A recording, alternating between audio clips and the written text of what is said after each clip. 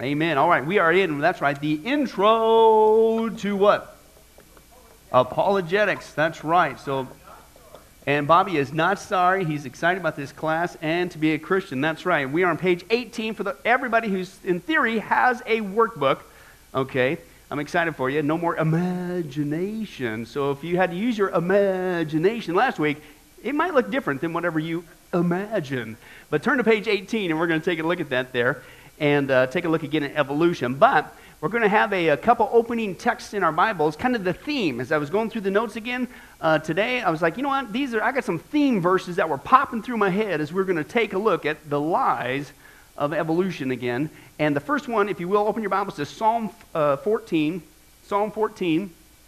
And that would help if the preacher got his Bible. But that's right. Psalm 14. Let's take a look there.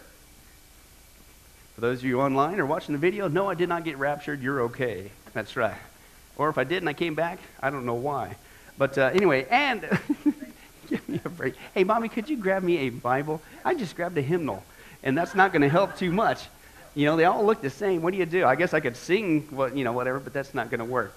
But anyway, I digress, and hopefully this is not, as it is, size 2 font. But hey, we're going to keep going there as I stall time looking for the opening text there. Oh, wow. All right, Psalm 14, when you get there, say moo. Moo. We're going to read verses 1 through 4. And again, this is the theme, believe it or not, of what we're going to study tonight. It says this, let's take a look here. Psalm 14. Here we go. The what says in his heart? The fool says in his heart, there is no God. So as the one guy said the one time, he says, every time we celebrate April Fool's Day, what are we celebrating? National Atheist Day. The fool says in his heart there is no God. That's what God says. I didn't say it. He says they are, and because of that, you say there is no God. What's it produce? They are what?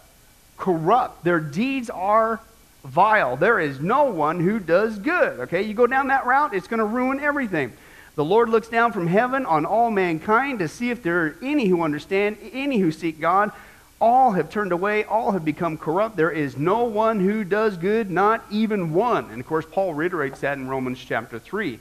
Okay, we're all cut off, okay, and that's what it produces. But now flip over to Romans chapter 1. We've been here several times. But I want to pick up on this word, fool.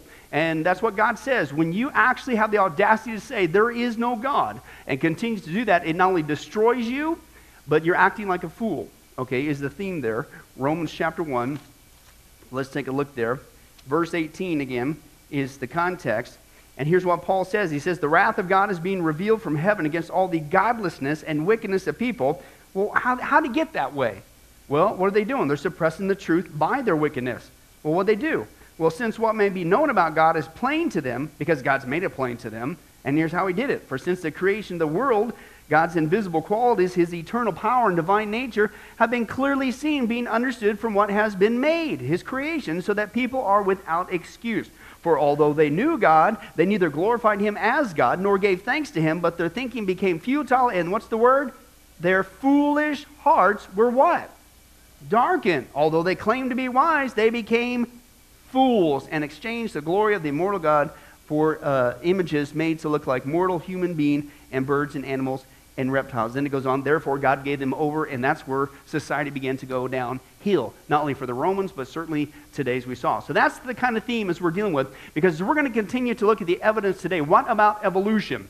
Okay, I really think that's the issue. This is why our country is going down the tubes, because we have the audacity to say there is no God, and God would say, you are acting like a bunch of fools. Okay, excuse me, all this evidence, you would turn a blind eye to that. Guess what? You reap what you sow. You're going to go down the tubes. It's going to get corrupt. It's going to get vile. Because if you don't believe there is a God, you're going to act like it. And that's exactly what's going on today. So we saw already in chapter 1, everything has a beginning. Chapter 2, everything has a design. And here in chapter 3, page 18, what about evolution, though? I mean, come on, it's got to be true, right? Wrong answer. No, it's not. As we saw last time, well, first of all, which evolution are you talking about? Because there's 6 different ones, and they don't even agree with each other. And we saw the classic bait and switch. What they do is to try to get you to buy into this lie called evolution, is they take the only one that we do see, and that's just simply species variation, okay, which would be a big dog, little dog, black dog, white dog, and that's we do observe that. And it's an unfortunate term. Just because it says evolution in the term doesn't mean that it proves evolution. It just simply means variations within a species, within a kind, okay, of animal. Okay, look back, it's still a dog, different color, different size, whoop-de-doo, okay? So they take the one thing that we do see and they say, well, that makes this true and this true and this true and this true and this true, and that's not true. As we saw last time. There's no evidence for any of that. And that's what we begin to deal with in great detail. We saw that Darwin's theory of evolution, first of all, cannot explain where the universe came from. All right, so you want to say that everything came from a ball of dirt. Where'd the dirt come from? We even saw the kind of humorous one that they actually believe, okay, with the chemical evolution, that everything started from a gas, right? Now, okay, it's already been passed. We've already had the experiment. I hope some of you brought a camera. How many guys at our chili cook-off on Sunday, you actually videotaped evolution in action? Did anything evolve from that event? I hope not. Okay, anyway, it's crazy. So just because you say it came from dirt, came from gas, came from whatever, we don't see that. There is no evidence for that. That's not science. That's a belief. That's faith. And remember, you're supposed to keep that out of school. So why am I paying for that as a taxpayer? Second, we saw that Darwin's theory cannot explain how non-living things turn into cells. Okay, there is no evidence for that. And they know it can't happen. Even mathematically, it is literally, absolutely, astronomically impossible. How many guys are ever going to put a Rubik's Cube together completely blindfolded? Ain't going to happen. How many guys are going to do it 2,150 times in a row correctly blindfolded? Well, that's the odds if you're going to see a single cell. It's crazy. They know it's not true. It's beyond a mathematical probability event. Way beyond that. They know it's not true. And then we ended, of course, if you're here, with the Miller-Urey experiment, the supposed experiment where they prove that life can evolve. Well, first of all, used intelligence to prove that there is no intelligence to make something evolve. It's crazy, okay? So before you even got into it, it's flawed, okay? But we saw that the experiment was full of lies, and they deliberately took things out, and it still didn't work. Okay, so that's one. So now we're going to get to number 3. Fossil evidence does not support Darwinian macroevolution. I'll repeat that again for those of you who need to fill in a blank in your workbook with no longer any imagination. Okay, fossil evidence does not support Darwinian macroevolution. So you can't explain where the universe came from. We see no evidence from your vantage point of your theory. You can't explain how non-living matter turns into living cells. Again, does dirt blow up on its own? No, it takes a grenade or something. Right? That's a guy thing, but somebody needs to help it out. And so we don't see that, and neither do we see all these fossils that supposedly prove evolution taking place over millions and millions of years. Okay, we've talked a little bit about this before, but let's go into it again. Here's what it says. Charles Darwin said that the lack of fossil evidence is, quote, the most obvious and serious what? Objection to his theory. However, he predicted that future fossil discoveries would vindicate him. So in other words, we don't see it now. We don't see it anywhere. I can't find it anywhere. Nobody's found it anywhere on the planet. But don't worry, that's right, Tom. It's just like Star Trek. Far away, in a land far away, in stardate 15,500, when Pastor Billy actually finishes the book of James. We might actually, for those of you in that class, hey, we're in chapter 2 now. Lord willing, if we don't get raptured. Anyway, that somehow it'll be there. We don't see it anywhere, but surely give enough time. No. How long has it been? 150 years? You know how many they got? 0. And let's continue on, okay?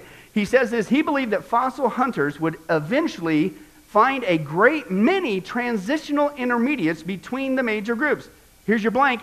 In all caps, they didn't. They don't have any. And again, this is what should be in great abundance. I'm not going to go into it as much as we did before, but just to give you the example, what does he mean by transitional fossils? Well, believe it or not, evolutionists believe that a bat evolved from a rat, okay, as we saw before. That's actually what's taught, okay? That the reason why we have bats is over millions and millions of years, these slow transitions, the rat evolved into the bat. And we saw, well, wait a second, that's kind of crazy. But how's he, just try to picture that. You know, how's that going to happen? Well, because a rat's got legs, you know, he's got 4 legs there, and a bat's got 2 wings, okay? And then you got, you know, he's got all this sonar capabilities. He doesn't have any, this stuff like that. And this guy walks, and this guy flies, and these are some major changes here. How does this happen? So if you could just have to imagine it, because that's all the proof there is, Okay, but somehow the rat is going to have to lose 2 legs, and I don't know, he got in an accident or something, I don't know, truck was going too fast, I don't know. So somehow, and then somehow these got to get squished out. Maybe the truck ran over him and started to flatten his legs out, and what? And then somehow he's going to have to learn how to not walk on 2 legs, but fly and do something like that. But as one guy points out, he says, even if you could somehow get to the halfway point, okay, and of course it's taken place over millions of years, at some point he's going to have half leg, half wing, okay? So that means he can't walk and he can't fly. Can you, yeah, he's easy pickings for somebody on the ground who likes to eat rat bat thing, whatever it is, okay? And dead rat bats don't evolve. It stops right there. But it's just crazy. So here's my point. Imagine, because that's all you got to do with it. Imagine all these changes, slow, miniature mutations, or whatever they want to say, caused it all over this. All of a sudden, he back came. Here he is. Woo. Now, stop and think about this logically. These are all dead animals that, kept changing, and supposedly procreated, but kept changing. All right, when you dig in the dirt, what should be the majority of the things that you find? All these transitions. There should be millions of them. You know what we find? None. All we find is fully formed rats, fully formed bats. That's ridiculous. And that's what Charles Darwin says. This is the most obvious serious objection. Now, I really think this happened, but all we ever find right now is rats and bats, but I'm sure future fossil hunters will find out all these. Every time you dig a hole in the backyard, you should be coming up with all kinds of transitional fossils of all kinds of, we find nothing. It's not there. We find zilch. This other guy, David Raup, the curator of the Field and Science Museum of Natural History in Chicago, he said this: we now have 250,000 fossil species. But the situation hasn't changed much. We have even fewer examples, okay, even fewer examples of evolutionary transition than we had in Darwin's time.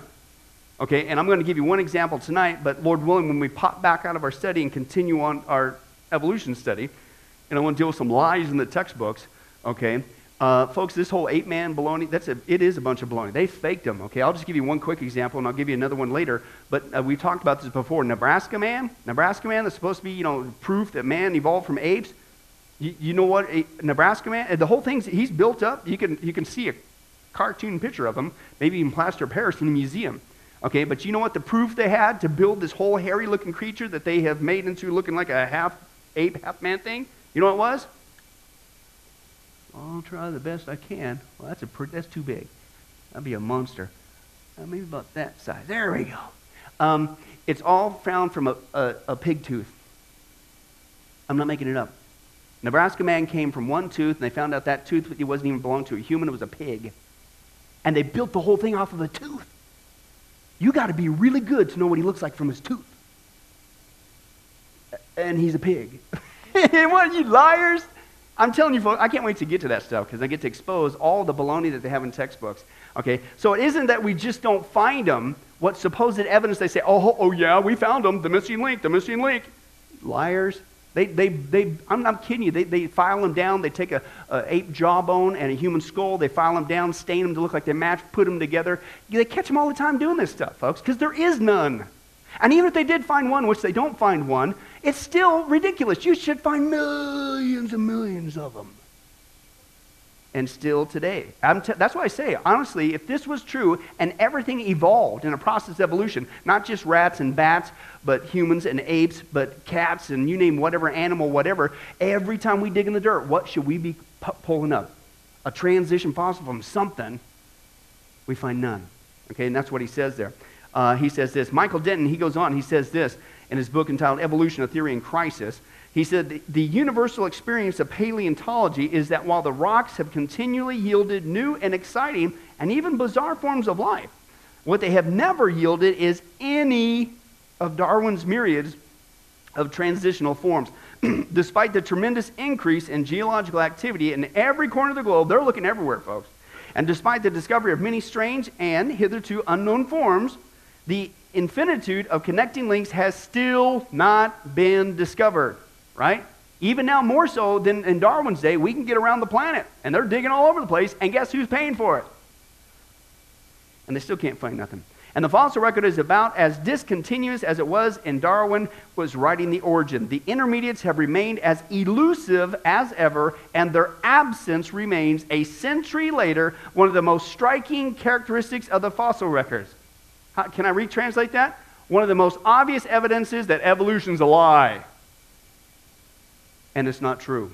There is no evidence for that. Flip the page. Now, what does the fossil record show? Right? So that's what they don't find in the fossil record, but what do we actually find in the dirt? Well, first of all, major gaps in the fossil record. Most of the missing links, quote unquote, that Darwin predicted would turn up are still missing. They're still missing. Here's your blank there. In fact, I'm going to give you a little teaser. We can get into this, Lord willing, later. But not the supposed layers, folks. They don't tell you the other things that they do find in them that are not supposed to be there. You guys familiar with the geologic column? Lord willing, in our next study, I want to deal with some evidences of a young Earth that we have not been here for millions and billions of years. And so we'll cover some of this stuff, and we'll deal with the geologic column. The geologic column, okay, is if you look in the textbooks, it's supposed to be that little layer of dirt. You know, they have it's also convenient, and it's even color-coded. That's right. And you have all these different layers like this in the workbooks, and supposedly man's up here at the top, right? And, you know, modern animals and things of that nature. But here at the very bottom, you know, at, the Cambrian layer or whatever, 600 million years ago, there was only clams and mollusks and whatever. And then slowly it came to reptiles. You know those things? And then somewhere in here, the Jurassic period was the dinosaurs. And then it continued to evolve and blah, blah, blah, blah, blah, blah, blah, right? Right? Do you know where that exists in reality? Nowhere but the textbook. It's a cartoon. Because you don't see that. They made that up. They made that up. Okay? And you might say, well, see, we know that this fossil is, 18 billion years, whatever, 18 million. Really? How do you know that? And they say, well, it's because of the layer that we found it in. It was right here in this layer. Okay, well, how do you know that that layer, who makes this stuff up? How do you know that that layer is 18 million years old? Well, it's because of the fossil that was found in there. I'm not making it up. That's exactly what they do. It's called circular reasoning. So we date the fossils by the rocks, but the rocks by the... What? They make it up. What they don't tell you in this, I'm just going to give you a little teaser of where we're going to go eventually in a few weeks. It's a bunch of baloney. This is their major dating method. Most of the times when people say, oh, we know that this thing is, 25 million years old, we assume, well, it must have been carbon dating. Carbon dating doesn't even work back that far. It's only like 5,200 some years. Okay, so that's a lie.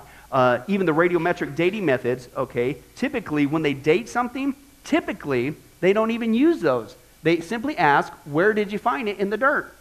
And this is really the big thing that they use most of the time. Okay, but there's problems with the other dating methods as well. But again, I'm going to tell you, if this is supposedly that you had clams and mollusks and trilobites at the very bottom here, and then it evolved all the way into man, let's put that to the test. What do we find in the dirt? If that really did happen, you're already making up the dates as you go, but if this really happened, then we should find that. Again, this in its complete form exists nowhere on earth except the textbook. Okay, but let's put it to the test. All right, let me share with you some things that they find. The mid-Pleistocene layer, they found 2 human skeletons and a skull. The lower layer, they found a pelvis, a jaw, and upper arm bone. The Pliocene layer, they found 3 skulls, footprints, and sandal prints. Oops. Miocene, Oligocene layer, they found a skull, a jaw, and another shoe print. The Eocene layer, they found a skull and a tooth. The Paleocene layer, they found a cast iron cube. Excuse me? Where'd that come from? Did frogs get together and build that? The Cretaceous layer. The Cretaceous layer, just I'm going to throw out some dates for you. The Cretaceous layer is supposed to be 130 million years ago.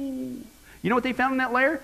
2 human skeletons, a skull, footprints, a finger, cast metal nodules, and a hammer. I've got the actual video of that actual hammer that they found. We'll see it with our own eyes, Lord willing, if we don't get raptured. Okay. What? What's a hammer doing supposedly 130 million years ago? You know what some people actually say when they come across this? Aliens. It was aliens back then. I'm telling you, that's where they're going. They have to deal with this, that it's messing up their whole dating game, and that's what it is. Okay, but now that the aliens have become the thing for all that. The Jurassic layer, Triassic layer, 180 to 225 million years ago. You know, with dinosaurs, they found leg and foot bones of humans and footprints. How do you explain that one? I thought man and dinosaurs weren't. Read your Bible. Permian layer, they found footprints and handprints. That's 275 million years ago. The Pennsylvanian layer, 345 million years ago, they found a footprint, iron pots, tools, and a gold chain. See, I think I've discovered, based on the evidence, why the dinosaurs went extinct. Apparently, with this gold chain activity going on here, the dinosaurs were into bling. You know what I'm saying? They were hip, they were happening, but they got, like us today. We got to keep up with the Joneses, so they went into debt. So I think their economy crashed, and they all starved to death. That's what caused the extinction of the dinosaurs. What is a gold chain? It's about as logical as that, isn't it? Right? It makes total sense, okay? But anyway, the Mississippian Devonian layer, 405 million years ago, they found footprints and a precision pattern. The Silurian or Divician layer, 435 to 480 million years ago, they found a skeleton and a sandal print. Now get this, the Cambrian layer, down here, anywhere from 550 to 600 million years old, people say different ages there, they found in this layer, and this is where everything supposedly started from, and evolved all the way up. They found sandal and footprints, iron bands, and sandal prints that were discovered embedded right on top of trilobite fossils. They have an actual print. You'll see it with your own eyes. Somebody stepped on a trilobite. You can see it. A footprint, a shoe print of somebody stepping on a trilobite. It's completely upside down, folks. It's a bunch of blind. Why don't you teach that in school? Why don't you show that on the History Channel? Right? I mean, you're hip on showing aliens this, aliens that, alien encounters, alien. How about show that? That would probably get some good ratings. Oh, you're not supposed to know that we're lying. Okay? And that's what's going on there. Let's continue on. He says this. He continues to say, he says that they're still missing, okay, despite the illustrations and scientific textbooks. Where's the evidence? Illustrations, cartoons, you have to draw it. In scientific textbooks, he says there's of showing a gradual transition from ape to man. There is no hard evidence for it. In the case from ape to man, virtually every missing link has turned out to either be man or ape, but not a transitional kind of ape man. In fact, some of them, and we'll get into this, a whole study just on this, and all the examples, he says some of them were deliberate hoaxes. And I'll just real quick, I think we talked about this before, but just to whet your appetite, I want to deal with one of the most popular ones, and that is Lucy. Okay? Little did you guys know that all those episodes you watched in black and white was proof. No, wrong Lucy, you crazy kids. Right? This is not, yeah. Anyway, this is the supposed evidence for evolution. Lucy, you see it all the time. They say it all the time. Listen to this, just real quick, briefly. Lucy has been almost universally accepted as mankind's supposed ancestor. Discovered in 1974 in the Dar Valley in Ethiopia by a guy named Donald Johansen. He named it Lucy after a Beatles song, Lucy in the Sky with Diamonds. You know, LSD. You know about the Beatles. Anyway, but that might understand some of the inspiration for what he did. Listen to this. When the bones were studied by spectrograph, they actually matched a chimpanzee, not a man. Lie number one. What scattered bones they did find were assembled from totally different locations. Listen to how far away. The knee joint that was supposedly Lucy's knee, he found was 1.5 miles away from the rest of the skeleton. And as one guy said, how fast was that train going when it hit that monkey? Right? And who in their right mind you're out? Oh, by the way, he discovered Lucy right before his grant money ran out. Whew. But anyway, so you found, right? You're sitting there walking and you find a couple bones. Okay. Oh, hey, it must be evolution. You're walking, I don't know, maybe you got lost in the jungle or something. And next thing you know, you're 1.5 miles away. You look down. Hey, there's the knee joint from that thing I found way over here. What? What you will find, folks, is they piece them together. They try to squeeze them. It's like a jigsaw puzzle. And this, and I'll take this, and I'll have this. That's what they do. That's what he did here. Okay, Donald never corrected him. He said that he thought Lucy was becoming human due to the fact that an ape has a straight femur, but Lucy's knee was angled at the side like humans. Now that's true, we do have the angled femur, but although monkeys that walk on the ground have a straight femur, monkeys that climb trees have angled femurs. So all this shows was that she was a tree climbing monkey as opposed to a monkey that walked on the ground. That's it. Had nothing to do with humans whatsoever, okay? And then, if that wasn't bad enough, St. Louis Zoo put up a display of Lucy with human feet on her, with a bunch of hair on it, hairy toes, right? I won't go there in case somebody has hairy toes here, but let's just skip that, get that out. Don't put that in your imagination. That'll ruin the study. No, but here's the point. They put the thing together like the Nebraska man, right? Suppose that Lucy, how's it supposed to be, looking like this, whatever ape woman looking thing, right? And has these hairy looking human feet on. You know how many feet bones they found? 0. Pure propaganda. You didn't find not even a foot bone, not even a piece of a foot bone. You just made it up. You want it to be true. Okay? And that's exactly what's going on. As it turns out, okay, when they look at the evidence, Lucy, they believe now is just a tree-climbing monkey, and some feel that they might still be alive even today in Sumatra down near Vietnam. That's it. But that's your evidence for evolution? It's a bunch of baloney, okay? Philip Johnson, let's continue on. He says this, the author of Darwin on Trial. He reminds us that there is no fossil history of a single-celled organisms changing step by step into complex plants and animals. On the contrary, the major groups of animals all appear suddenly in the rocks of the Cambrian era, and no new groups appear thereafter. You know what he's saying? What we do see in the evidence is when we find dead things in the dirt, it's almost like they all popped on the scene at the same time, and that's all we ever find. Well, gee, that's what the Bible says. God made all the animals, bang, there they are, and that's it. You find fully formed rats and fully formed bats, and so shall it always be. You find nothing in between. That's what he's saying there. Now, the next one he says there, what about the Cambrian explosion? Okay, here's your blank there. The Cambrian explosion. Well, this term is to describe the layers of sediment from the Cambrian geological period we saw down here. Okay, if you can see there. And he says this. He says it's estimated to be about 550 million years ago, and it shows a sudden appearance of about 100 phyla of plants and animals. Biochemist Michael Behe uses the phrase biological Big Bang. There's your next blank there. Biological Big Bang to describe this geological period. Commenting on that period, atheist biologist Richard Dawkins says this. This is wild. He says, the Cambrian strata of rocks, vintage about 500 million years. Well, I always love this stuff. I got to point this out, and we'll talk about this, Lord willing, later. But 500, so we've seen that one person said 550 million years for that same layer. This guy now says 500 million years. I looked up another one today. They were saying 600 million years. How would you guys like to have that variance on your next test?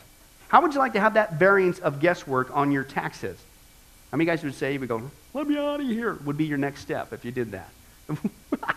And these guys just throw these out here. I'm not talking, a couple years difference. We're talking tens of millions of years. It's all guesswork is what's going on. But anyway, so he says 500 million years. He said, are the oldest one in an advanced state of evolution the very first time they appear. Listen to this. It's as though they were just planted there without any evolutionary history. Needless to say, this appearance of sudden planting has delighted creationists. The only alternative explanation of the sudden appearance of so many complex animal types in the Cambrian layer is divine creation. That's the blank there. That's what he said. He says this should excite the creationists. It does excite them because the evidence shows that, why, if I didn't know better, God did it. He said it. So here's the point. Then why do you persist? Why do you sit there and say it didn't happen? You're looking at the evidence square in the face. Number one, because we saw you don't want there to be a God. That's why. Number two, Peter called it out and says you're going to be willingly ignorant. You're going to take a look at these dirt layers and you're going to see there is no stinking way, there's no evidence whatsoever, and all we do see is as if a divine creator created them fully formed right there. Willingly ignorant, the text said. Nope, I'm going to turn this way and go this direction. He just said it.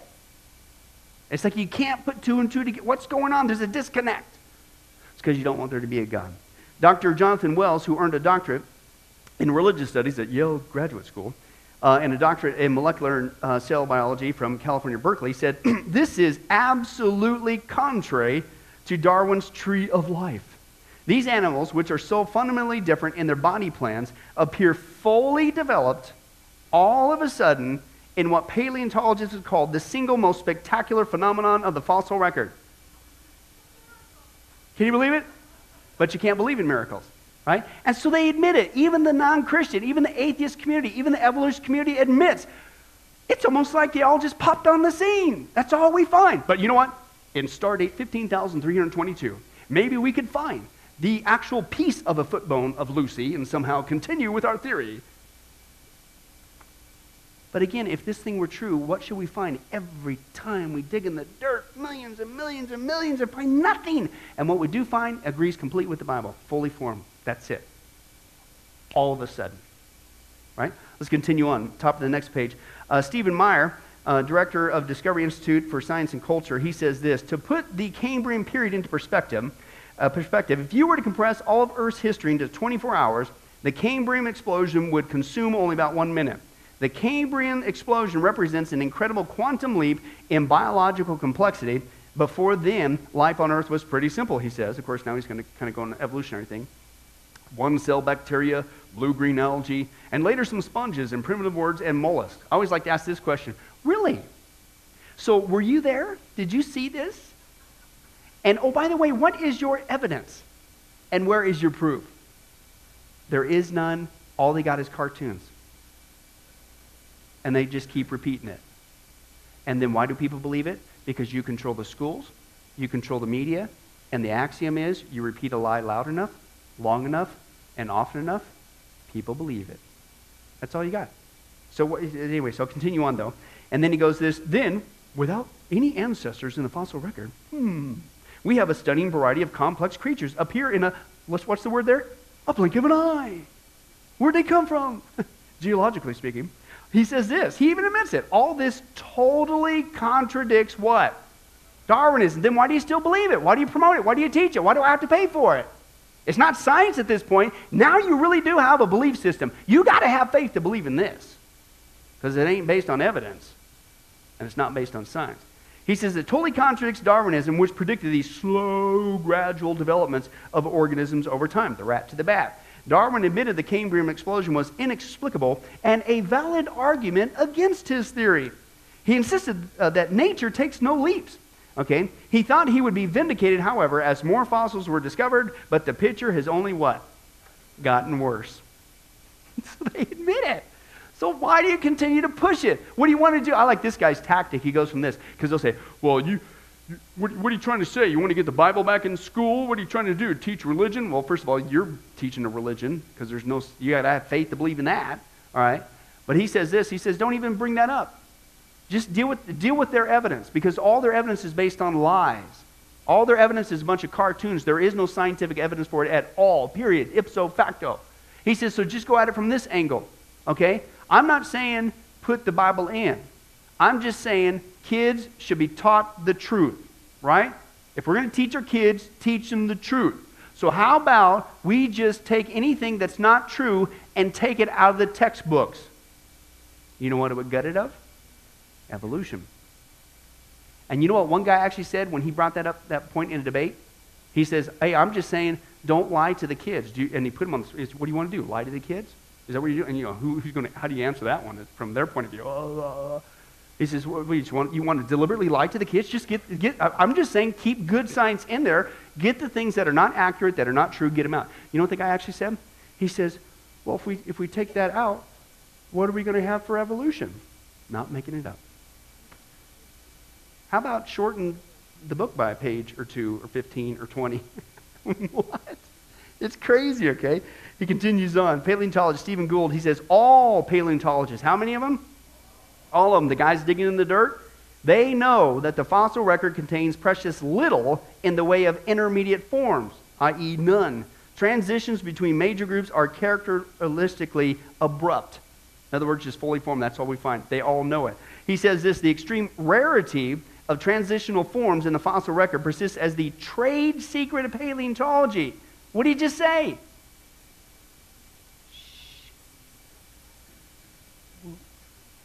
We're hunting rabbits. We're lying to you. Shh. You liars. That's what it is, a trade secret. We all know it, except for you guys. And here's my cartoon. Isn't it cool? Cartoon Elmer Fudd's right. The evolutionary trees that adorn our textbooks have data only at the tips and the nodes. You know the supposed tree of life thing?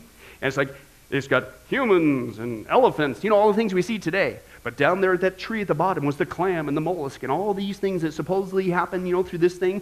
What he said there, listen to what he said. He said those things, he says, that have adorned our textbooks, he says, have a data only at the tips of the nodes, the very end, what we see today, the humans. He said the rest is inference, however reasonable, not the evidence of fossils. In other words, all that other stuff is make-believe. It's not based on evidence. We want it to happen.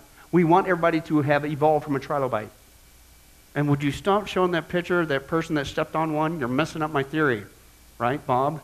Thank you. That's what they do, okay? Let's continue on. Darwin's theory of evolution cannot explain irreducible complexity of molecules.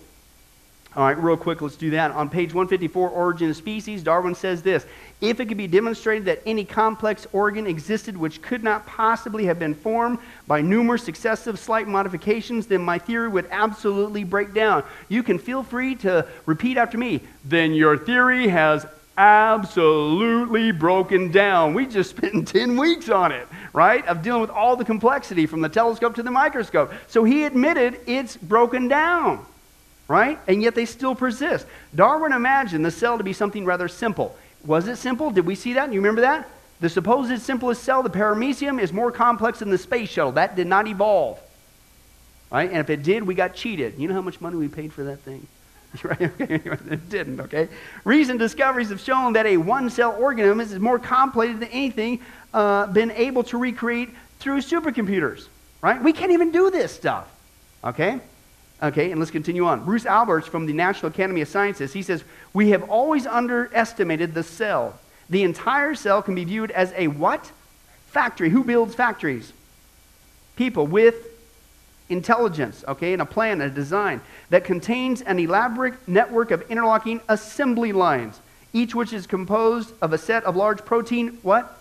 Machines. Who puts together assembly lines? Who builds machines? Man. What does man use to do it? Intelligence. Does it evolve?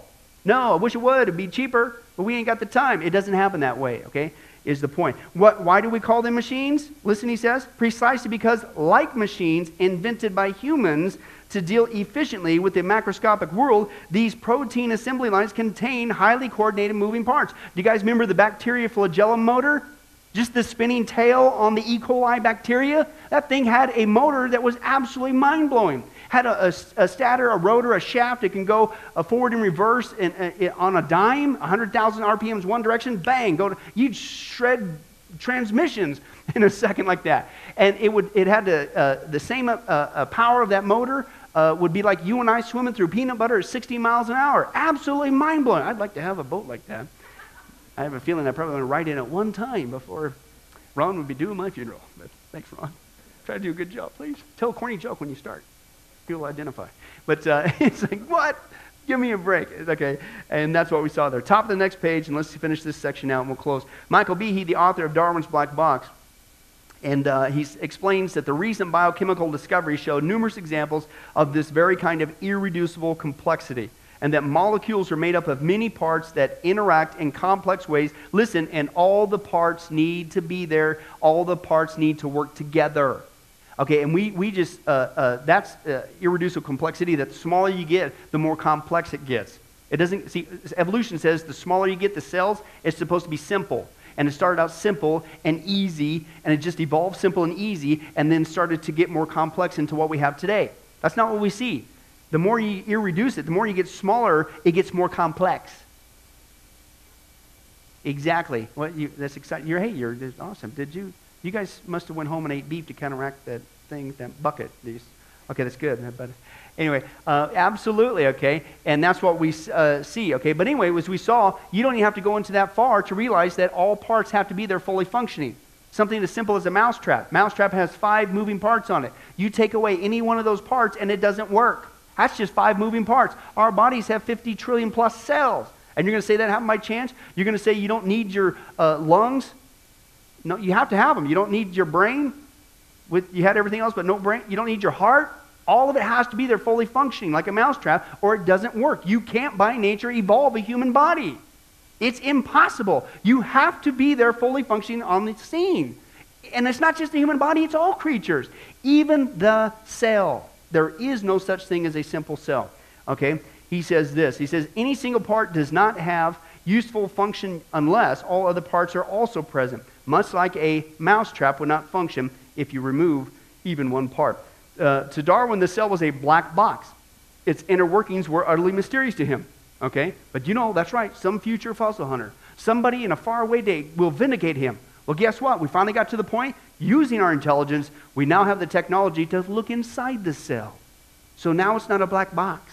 It's not mysterious. So what did we find? Here's what he says. The black box has been opened up. We know how it works. So applying Darwin's test to the ultra-complex world of molecular machinery and cellular systems that have been discovered over the past 40 years, we can say that Darwin's theory has what? Underline it, put some fireworks around it, circle it, asterisk, whatever you want, quote, absolutely broken down. So why do you teach it? Why do you believe it? Why do you promote it?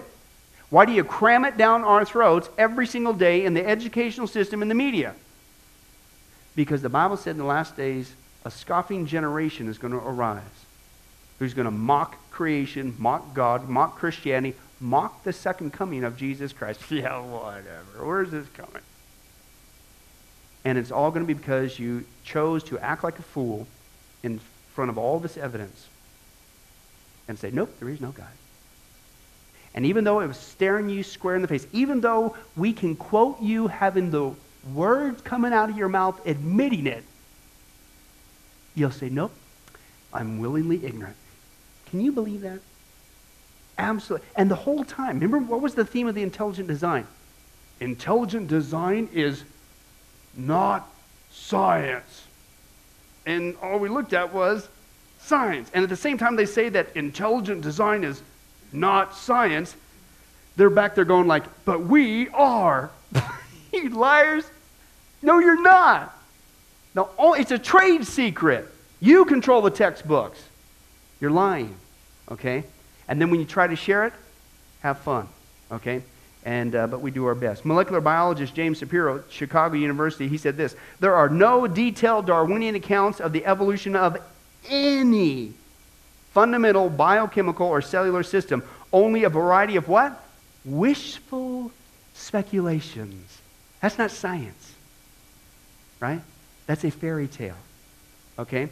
We'll continue here. Michael B., he says this: maybe these molecular machines and these biological systems look designed because they really were designed, Tom, okay? The only force known to be able to make irreducibly complex machines is intelligent design. Why ignore intelligent design when it's a good match to the data? Yes, we have to keep an open mind in science, but we shouldn't go on the other hand and ignore the most obvious explanation for all the evidence we have today. Everything that we find today agrees with the biblical account. So why won't you admit it? Because you don't want there to be a God. It's that simple. Because you want to follow your ungodly desires. This is why this topic, me personally as a Christian, I'm extremely passionate about. Because the more that I've studied it over years, and even when I first started as a brand spanking new Christian, when you start doing the homework yourself and you realize how much of a lie this is, it almost infuriates you. I would hope not in a fleshly sense. I would hope more in a truly righteous indignation, if you will. And that you have the audacity. You sit here and call me a fool, my fellow brothers and sisters in Christ a fool, that we believe in God. But the scripture says you're the fool because you have the audacity to turn away from all this evidence and you're suppressing it from the people. And you wonder why our society is going down the tubes. And it's our job, it's our duty to get this out to the people who are being lied to, because you're not going to get it anywhere else. Amen? Lord willing, next week, can't wait to share it. Didn't quite get there. A little thing that worked together has been researched. DNA. We've seen how complex that is.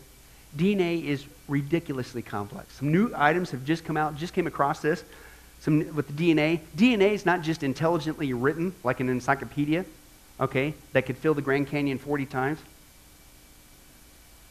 DNA, actually, the code is written forwards and backwards. It tells a message this way, from left to right. You flip it around, it tells another message going this way. But there's no way in the world that could ever evolve. And it's even worse than that. It overlaps and stuff. But Lord willing, we'll get into that next week. Let's go ahead and pray. Well, hi, this is Pastor Billy Crone of Sunrise Baptist Church and Get a Life Ministries, and I hope you enjoyed today's study. But in closing, before you go, let me ask you one final question. If you were to die today, are you sure that you go to heaven and not hell? You see, here's the problem. The Bible says that nobody automatically gets to go to heaven, and that's because God is holy and we are not. The Bible says that the wages of our sin or our unholiness or the wrong things that we have done have separated us from God. And the wages of our sin or unholiness means that we deserve to die and receive God's judgment to go to hell and not heaven.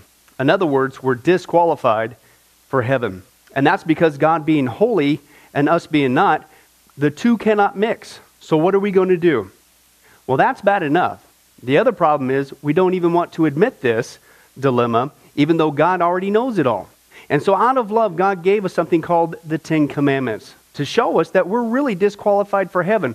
We're not holy. We're not perfect like Him. Let's take a look at just a few of those here today. The Bible says, the Ten Commandments says, you shall not bear false witness. That means lying. How many of you ever told a lie before? Well, those of you who didn't raise your hand, you just did. Okay, let's be honest, folks. Let's not tell another lie. We've all lied. Well, believe it or not, that disqualifies you for heaven. That's how holy God is. He is the truth. He does not lie. And so that makes us a liar. Another of the Ten Commandments says, you shall not steal. Okay?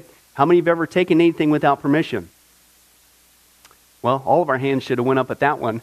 We've already said we're a bunch of liars. Okay, well, we've all done that. And it doesn't have to be a bank. It could be a pencil in the third grade. That means that we're a thief. Okay? The Bible says that God is so holy, even His name is holy. And that's why one of the Ten Commandments says, you shall not use the Lord's name in vain. Hey, folks, isn't it ironic how now the blessed name of Jesus Christ, the Bible says there's no other name under heaven by which men might be saved, Jesus Christ, has now become a cuss word? Folks, the Bible says that's the sin of blasphemy, okay? And folks, let's be honest, we've used God's name in vain before. The Bible also says in the Ten Commandments, you shall not commit adultery. And Jesus takes the standard even higher. He says, listen, it's not just physical adultery. He says, surely I tell you that if you look at another person with lust in your eye, you've committed adultery in your heart. God looks at the heart. One more out of the Ten Commandments says, you shall not murder. And you might say, well, hey, I haven't done that one. Really? The Bible says that the sin of hatred is akin to the sin of murder. You, in other words, in your heart, wish they were dead. You pulled the trigger, if you will, in your own heart. And the Bible says God sees that, and it's just as bad. He knows the mind, He knows the hearts, the thoughts, and the intents that we have. Folks, that's just 5 out of the 10 Commandments. How you doing? Not very well. None of us can keep them. They're God's x-ray to show us that we're disqualified. And so when, not if, your time comes, because we're all marching towards the grave at different speeds, you're going to have to stand before God. And you're going to have to say who you really are. He already knows. Hey, God, let me into heaven. I'm a liar. I'm a thief. I'm a blasphemer, adulterer, and a murderer. Folks, the Bible is clear. Such people as these will not inherit the kingdom of heaven. That's the problem. Here's the good news. God so loved the world that He sent His one and only begotten Son, Jesus Christ, that whoever believes in Him, what He did on the cross on our behalf, that we will not perish, we will not go to hell, but He will give us the gift of eternal life. Jesus died on the cross to forgive us of all of our sins. It's something that we don't earn. We can't earn. It's a gift, the Bible calls it, and a gift cannot be earned. He was taking the death penalty in our place. That's what the cross was of the day. And that if we would just ask Jesus Christ to forgive us of our sins and believe that in our heart that God raised Him from the grave, showing that His death is satisfactory to God to forgive us of all of our sins, no matter what we've done, the Bible says we shall be saved. The Apostle Paul says that if we confess with our mouth Jesus is Lord and believe in our heart that God raised Him from the grave, we will be saved. Let me give you a common analogy of what God's doing and what He did for us with Jesus dying on the cross on our behalf. In life, we know that people can be sentenced for a crime to where they're actually on death row. The courtroom scene has completely finished. The gavel has already sounded. they are going to jail, and they're just awaiting their time before they go to the death penalty. As they're sitting there in the jail cell, it's a proven fact they did what they did. Everybody knows it. They're just waiting for that time for their number to come up, so to speak, and walk down that hall and be executed. There's nothing they could do to reverse their crime. No amount of good works in that jail cell can reverse what they've done. It's too late. It's over. But believe it or not, there's one way that people even today can get off of death row. And that's if the one in authority, the governor, if he were to, out of mercy and kindness, nothing that the person did, because they don't earn it and they don't deserve it, and they can't earn it, if he would grant them what's called a pardon, out of the kindness of his heart, he has the authority to grant them a pardon and absolve them completely of their crimes against the state. And did you know that there's actually been people that this has happened to, that the governor, out of mercy, has granted them a pardon as a gift, and they've gone down to the jail cell and handed that person, extended it through the bars, here, I'm granting you a pardon. If you would just receive it, you can go free right now. And did you know that there's actually been people who've said, no, I don't want your pardon. And so what happened is, of their own doing, even though they had a way out, they still had to go to the death penalty. Folks, can I tell you something? That's what God did for us with Jesus dying on the cross.